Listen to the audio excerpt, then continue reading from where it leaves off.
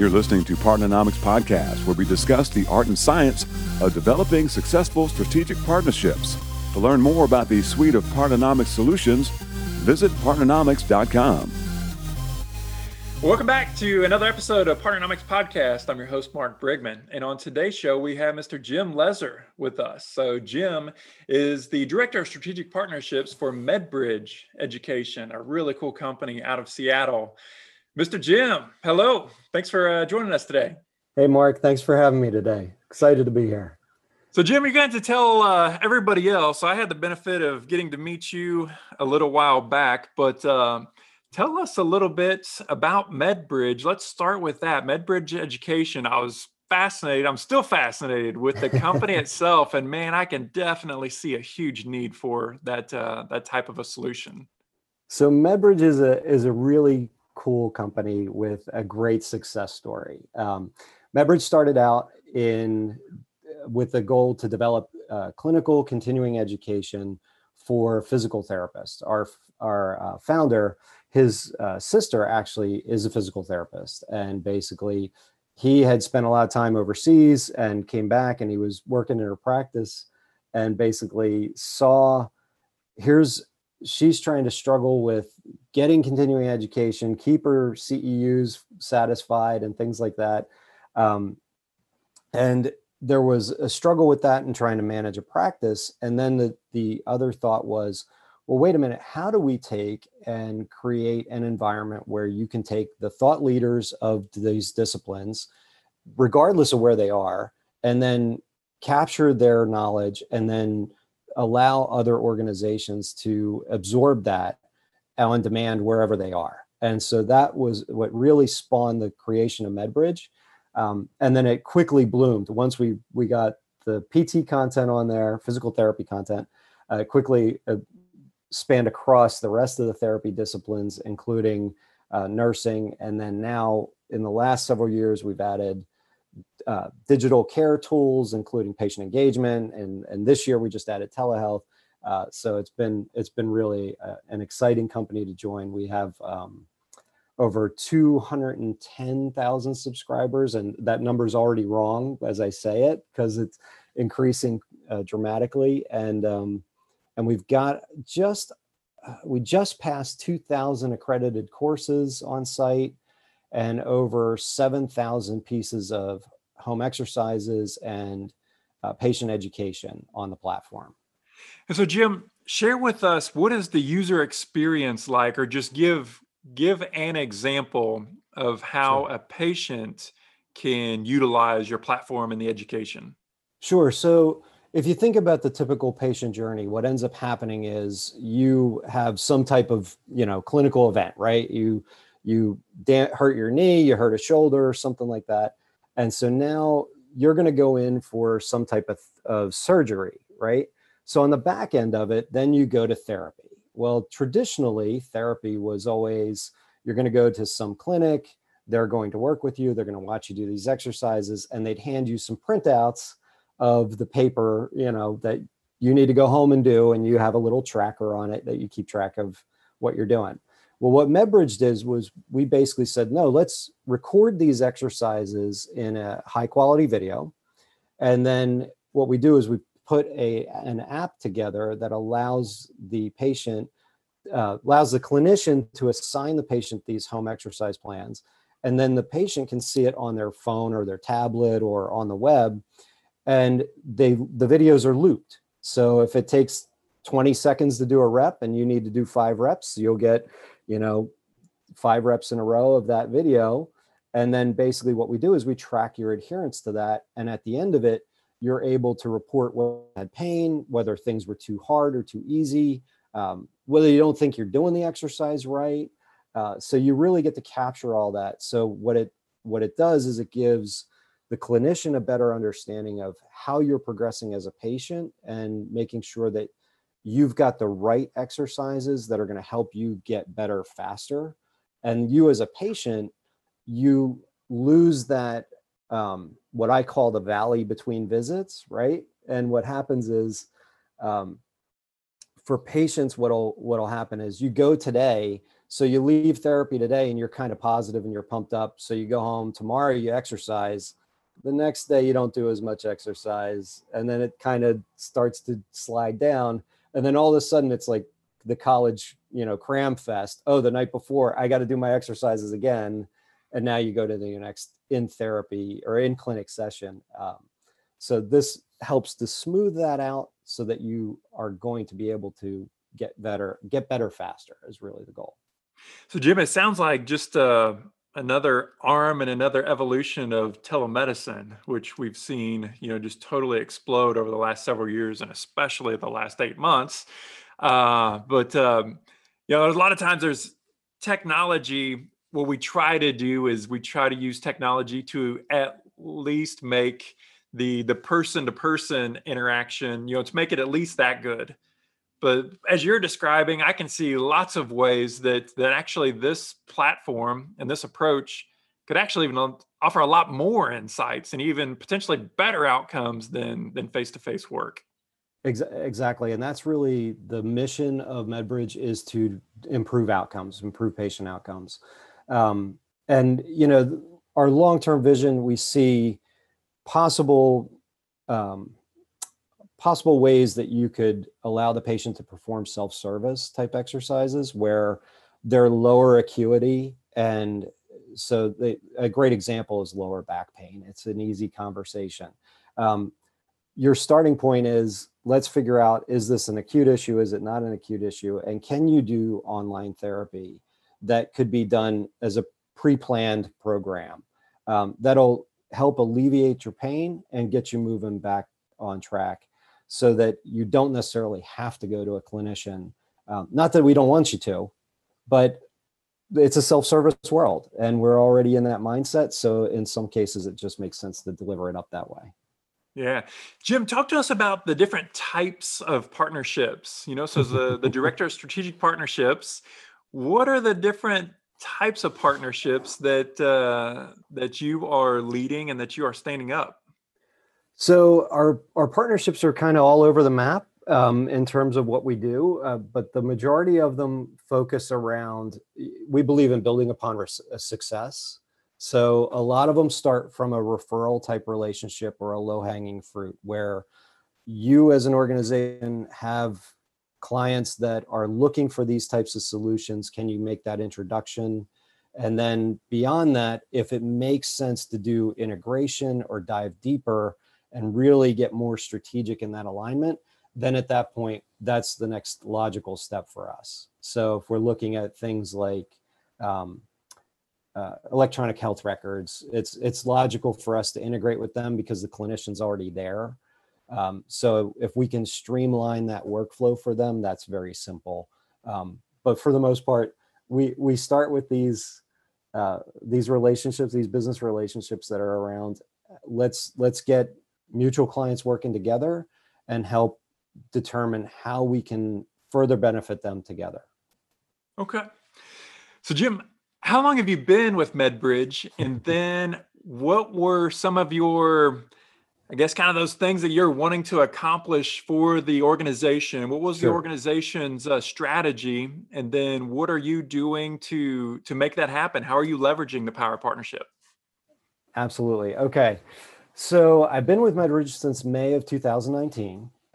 And the things that we are really looking to accomplish, what I'm looking to accomplish here, when I was approached by MedBridge, they were looking to stand up strategic partnerships. So they had determined in 2018, this was a key focus role for 2019. So they contacted me through LinkedIn and we started talking about it. And I'm going to give you a shameless plug here. So, enjoy it, Mark.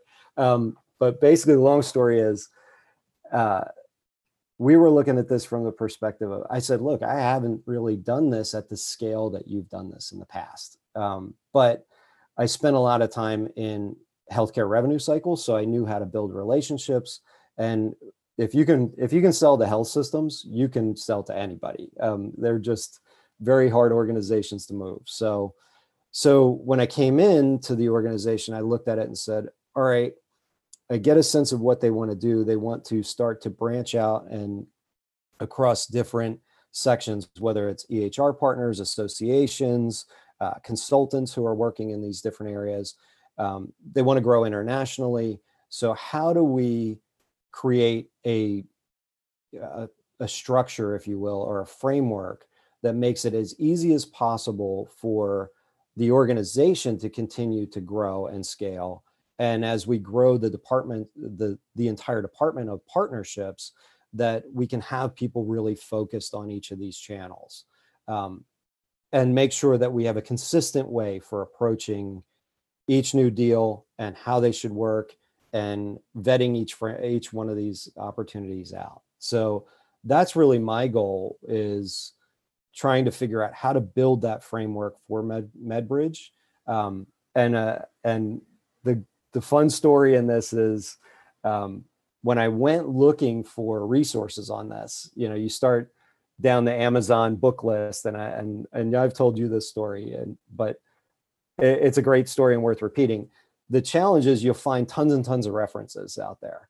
But what was great was I started looking at these books, and I pulled down Partnernomics, and I'm looking at it, and I love the opening chapter that's basically like, hey, if you're new to this, don't read any of this. Go right to this chapter. This will give you everything that you need to know to get your frameworks off the ground and get going. And I shamelessly copied it and said, yep, this is exactly what we're going to do. This gave us enough to get started. So now we knew how to build out a lot of those foundational pieces. That is awesome. That's why we do it, is to let other people accelerate their success, and no reason to reinvent the wheel. So Jim, you're going to have to refresh my memory here a little bit, but I remember from one of our earlier conversations, you had mentioned something specifically about the term sheet. That piece being something that provided some value, or at least gave you another lens of how term sheets could be used. Just kind of those documents, passing them back and forth with prospective partners, of how that can help accelerate the process. You mind kind of sharing that story? No, not at all. So what's interesting is, with the term sheet, what was really helpful early on was it helped to frame up a lot of the early questions and things like that. And really, when you look at an opportunity, you're now looking at it from their lens as well as your lens. So it's easy to see the strategic value for us. It's a little bit harder to see how does that get presented from their side of the fence.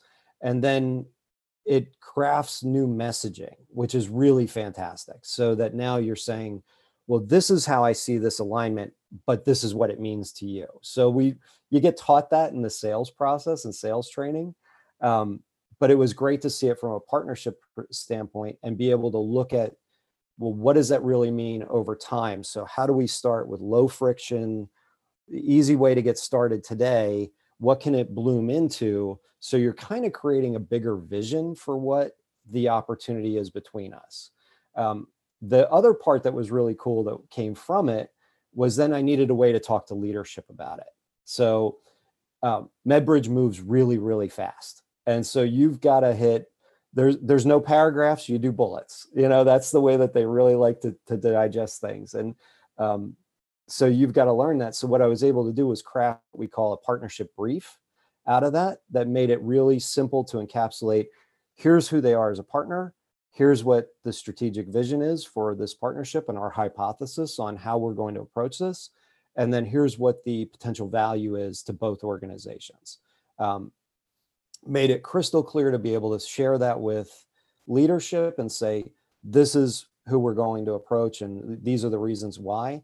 And you get past that whole kind of getting to the approval stage, because they're able to read the brief and go, I got it, done. Like, we're moving on. So it's cool. Well, Jim, I'd like for you to chat a little bit about, so let's say some of your industry peers and somebody that's jumping into this. I know you've been in this partnering role or in this profession for, over 15 years. I want you to kind of compare and do like a compare and contrast between sales and partnering. How are they similar and how are they different? Because, man, as you know, there's lots of times I talk to folks, and even senior executives, a lot of times, mostly senior executives, and they don't see a big distinction between the two, or at least they try to manage them the same way. Sure.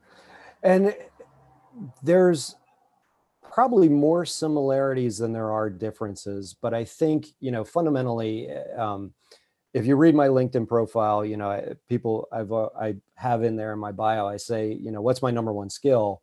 It's building trusted relationships quickly. And I think that's the foundation of sales. That's the foundation of partnerships. You've got to be able to you've got to come, I always say it's open hand, open mind, open heart, right? You got to come to the conversation saying, I've got nothing to hide. This is what I believe is the opportunity between us. I'm an open mind that I might not see what you are thinking, and I want to understand your vision for it. And that through this process, what I'm going to do is I'm going to maintain this transparency. And I really want us to be friends on the back end of this thing, that regardless of where we are together in our career down the road, we're still going to be connected, and we're still going to be happy that we did this deal. So I think that that's the common thread between the two. I think the harder part for people who are entering into this, that there are tactical partnerships and there's strategic partnerships. The tactical ones are really easy. Referral agreements, you've got a client base, we've got a client base, there's mutual value between us. How do we align that? Low hanging fruit, low friction, get it off the ground. Those are really simple. And you can start to really frame that and say, let's get those partners set up. Let's put targets on those partners, and you can manage them in more of a salesy type management role. The strategic ones are hard because you're now talking about, is that truly the direction of the company? Is that truly where we want to go long term? If we do this, does it take away something else? And those are harder to manage from that standpoint, because the vision for the company, you may have today's vision or yesterday's vision, but things are changing at the executive leadership level that you have to try to absorb and go, am I missing something as I'm bringing this to you? I still think this is valuable. I still think this is strategic, but I've got to tweak or adjust or do something to get that to go to the next level. And that's a little bit harder. So I think for organizations, they have to have a palette for that being a little bit longer tail and a little bit like less clear cut immediate revenue, but much clearer long-term total addressable market that could be added to this. Yeah, absolutely. I mean, this role of being in strategic partnerships, I mean, we don't see very many people straight out of college or straight out of school going into these roles, right? Because there are so many pieces and components, and it's there's a lot of variables at play, and it does take a lot of perspective of being able to anticipate how this puzzle is going to come together, but then also having the leadership and the knowledge to help influence the puzzle coming together. So I totally agree with you. I think the most challenging thing about this is that you are constantly going from 30,000 feet to ground level and back and forth. So you're constantly trying to say, well, what at the highest levels, what's the right hook that I'm going to hit you with that says, this is why we should do this together. This is the strategic vision. And, getting that down into, 2-3 sentences. And then you got to go all the way down in the details of how's it going to work? What are the logistics, all these other pieces, and then pull back up again, because this might be phased to where you're talking about three phases, 5 phases, and each one has its own myriad level details underneath, but it always has to have that right hook as to why we're going to do this. Absolutely. So Jim, it's so fun for me because I get to meet all these different people from all over the country and frankly, all over the world that live in this world of strategic partnering. And one of the things that I'm always fascinated about is their background of where they started their career. And it seems to me, I'm absolutely convinced this becoming a partnering ninja, it's not about having a specific educational pedigree, but it's more about just your own interest and your own mindset. And as you mentioned, relationships, right? Relationship building and just having that sort of a mindset. It's more of a mindset than it is an education. But I'd love for you to share kind of your journey of how you started your career and then what Sure. drew you to this partnership role.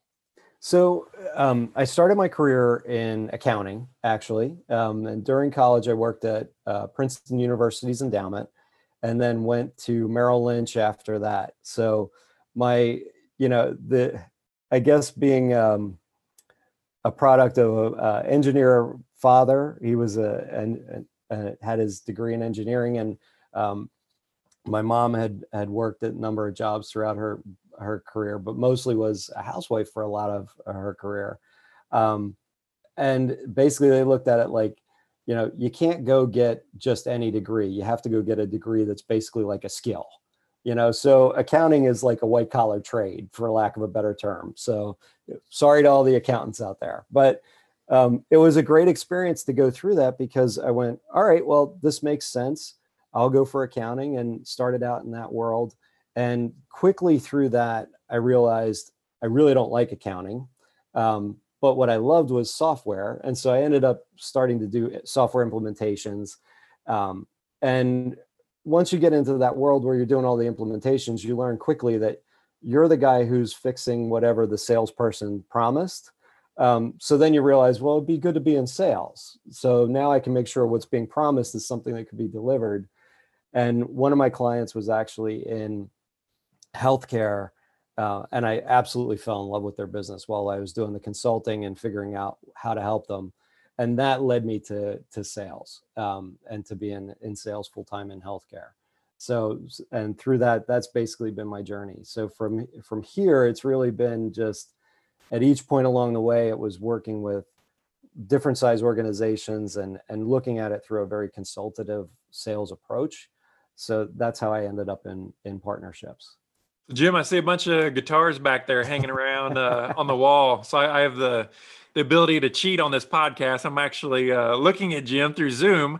But Jim, I'm going to ask you a two-phase question. You got to tell me about the music background, and then also how do you think that's tied into partnerships and helping you do partnerships better? Oh, that's a great trick question. Love that, Mark. So the music background is I started playing when I was really young. I was about 8 when I started playing. Took lessons for probably about 10 years or so. So, the whole 9 yards, classically trained, like classical, jazz, everything else. So I've been playing ever since, still play. I think from a partnership standpoint, the one thing you learn as a musician is that you've got to work with other band members.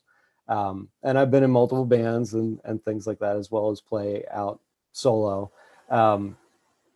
And, so when you're dealing with those other personalities and those other challenges and skill levels and things like that, you've got to be flexible, and you've got to be gracious in how you work with others. And I think that is probably one of the foundations, is very helpful thing, being able to say, how do you work with people that you may never have played with before and find common ground? It's the same thing that we do in partnerships and in relationships. So, yeah, that's cool. What so you've been in healthcare for quite a while. It seems to be a real passion for you. What is, I guess, just kind of what's your general thoughts on where healthcare is today, and how you see it evolving, and how technology is really helping to play a part in that? Good question. So I think where we are today, the whole COVID thing has thrown everything for a spin. When I got into healthcare, I started an acute care revenue cycle. So really helping hospitals identify and recover lost revenues was the large part of what we were doing. And through that career, I've done things like help them with remote coding, with business office takeovers, rehab and return, et cetera. So what was discussed early on back then was that we knew that there was going to be this concept of hospital at home, right? Where basically more acute care, more care was going to be pushed out to the home, because it made more sense to keep the patient out of the hospital, for lack of a better term, unless they're really, really critical. So what you see now with COVID is this explosion of home health, where all of a sudden, now there's all these organizations that were already kind of aligning and gearing up to serve home health in different capacities. Now they're really blowing up in terms of being incorporated into those care plans. I think that there's going to be a continued growth of hospital at home because it just makes sense. People don't want to be in the hospital. It's uncomfortable. You can't recover at the same rates. You're just not likely to be as good of a patient in a hospital as you will be at home, unless it's just truly critical and acute that you have to be in the hospital. The technology side is really, what's interesting is I think a lot of people get caught up on technology and technology being tied to youth. And the reality is that's not true. What we find is we have a lot of clients at MedBridge, a lot of our patients are actually over 65, they're seniors who are using the tool because they're the ones who are having total joint replacements and going through these different conditions and therapies. So they know how to use Facebook on their phone. They know how to use their iPad. They have all these devices. They have the tools. So to give them another app, they love it. And to be able to do more and more through technology, it's driving a self-service model to the patients where let me get the info I want in a timely manner and be able to kind of act on it as much as I can. And then if I need that next level of intervention, I can kind of request that or be directed to that right level of care. It just gives them the control, gives them the flexibility, gives them the autonomy and independence, where they're not tied to it. I can absolutely see that. Well, yeah, Jim, if I could, one last compliment on it. I think healthcare, the problem that we all remember is, growing up, you and I probably went through this, that it was reactionary, right? We were recipients of care. We went to the doctor, he told us what to do, she told us what to do, and on we went. Now it's the shift of becoming active advocates for your own wellness. And that's a totally different mindset. But people are embracing that kind of seamlessly without really any push from the healthcare, the providers pushing that down, that they're not having to. Especially now, like with platforms like yours, where we have access to more data, more information that could also help influence a solid decision or help inform a good decision for our health. So I'm sold. I love it. One last question for you, Jim, before we let you go. Yep. I want you to speak to your 25-year-old self. What kind of advice, knowing all the great things that you have now, all the wisdom that's packed into your head, what kind of advice would you give to your 25-year-old self? That advice could probably fill a couple books, but I think the biggest thing is, out of anything is continue to be curious. I think curiosity is probably the best thing about it. It prompts you to ask questions, and when in doubt, ask questions that you think are going to be stupid, because they're not stupid. If you're wondering it or you're not sure, then it's going to be a lot harder to paint the picture of the value between us without asking that question. Yeah, awesome advice. I love that. Well, Jim, thanks so much for your time. Thanks for sharing your insights with us, and continued success with MedBridge Education. It's going to be fun watching you guys and getting to work with you and watching all the great things that you accomplish. Awesome. Mark, thank you so much for having me on and for putting together the Partnernomics platform and everything. Is really excited to dive into this further and continue to grow and develop. All right. Thanks, buddy. Partnernomics Podcast is brought to you by Partnernomics. Learn how to leverage the power of partnership. To listen to more episodes of Partnernomics Podcast, visit partnernomics.com.